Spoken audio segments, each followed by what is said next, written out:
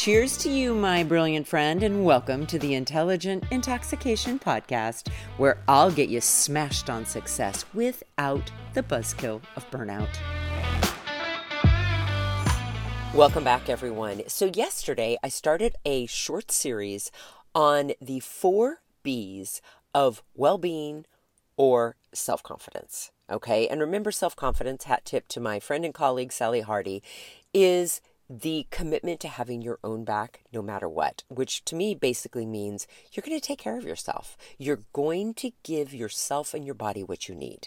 So yesterday we talked about borders, and borders is the ability to know what's yours and what's somebody else's, and is really fueled by the question, is this mine? Today I want to talk about boundaries. I have talked about boundaries on this podcast so many times that you might be like, oh my God, if I have to hear her talk about boundaries one more time, I think I'm going to throw up. But here's the deal.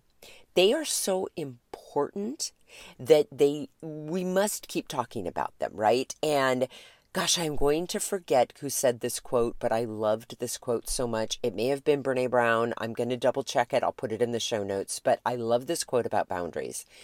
Boundaries are the distance from which I can love others and myself at the same time. Okay, isn't that lovely?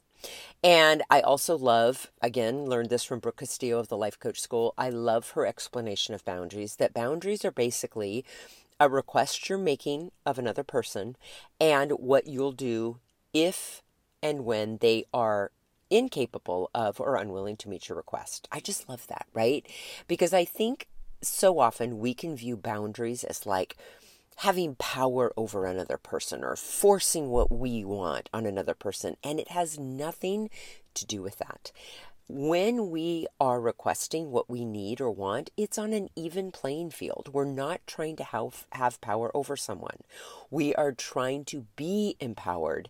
And when we are willing to be empowered, we want that for other people, right? When we have boundaries, we want others to have boundaries. In fact, I love it when people will say to me, okay, this is what I really need and want, or I don't really like this, Terry. Okay, that is a gift, because then I know what to expect. And then I get to decide, hey, am I capable of doing that? Am I willing to do that? It is a beautiful, beautiful gift that I am so willing to receive from another human. So let's really dig into boundaries today, okay? Again, boundaries have 2 parts. You make a request and then you respond, okay? Let's talk about the request. When you need to communicate a boundary to another human, you are basically just asking them for something that you need or you want. For example, hey, I would really appreciate it if you would take care of this part of the meeting. That would be amazing. And that's your request, right? Now, hearing that, the other person gets to decide whether or not they're going to meet that request. Maybe they're not capable of meeting the request. Maybe they have another engagement at that time or they don't have the capacity to do it. Maybe they're not willing to meet the request. Maybe you're asking them to speak on something that they don't really feel competent speaking about, and it's not something they're willing to do. But they get to decide that, so they too have power. Here's the second part of the boundary. Letting the person know, if they're not able or willing to meet your request, how you will respond. So for example, hey, I'd really appreciate it if at the meeting on Thursday, if you would handle talking about the financials. If they come back and say, you know what, I'm not capable of doing that because I literally have another meeting at the same time. Okay, not a problem. Or they come back with, you know what, I'm not willing to do that because I don't have all the information and I don't feel competent enough to do that. Well, now you know.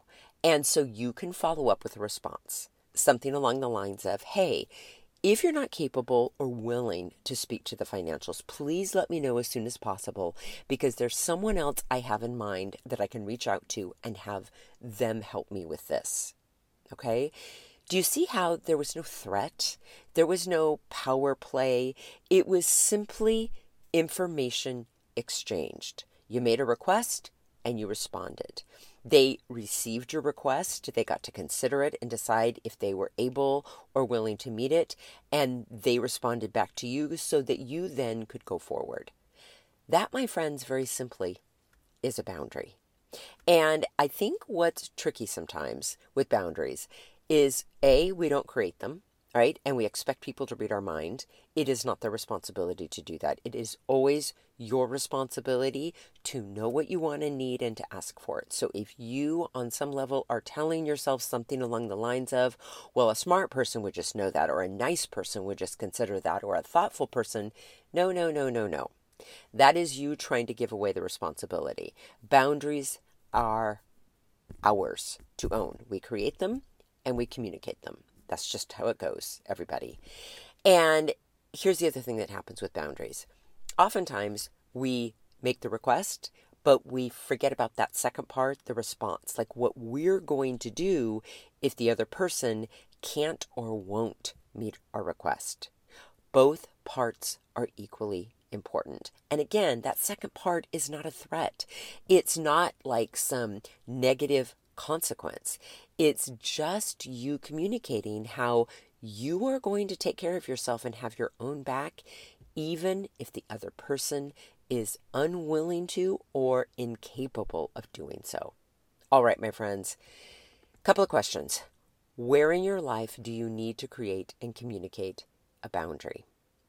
And where in your life you might be thinking of a particular relationship, maybe with a family member, maybe with a friend, a neighbor, a coworker, whatever that may be.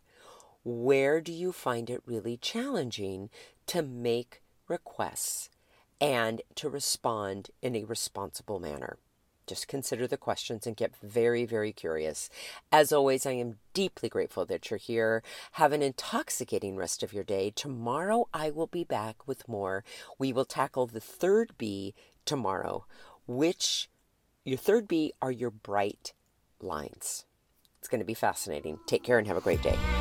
Hey, my friend, if you're thirsty for more than this daily shot and ready to intoxicate the hell out of your personal or professional life, I'd love to invite you to coach one-on-one with me. It all starts with a complimentary happy hour call. Head on over to terrybradway.com. That's Terry with 2 R's and an I. Bradway, spelled just the way that it sounds.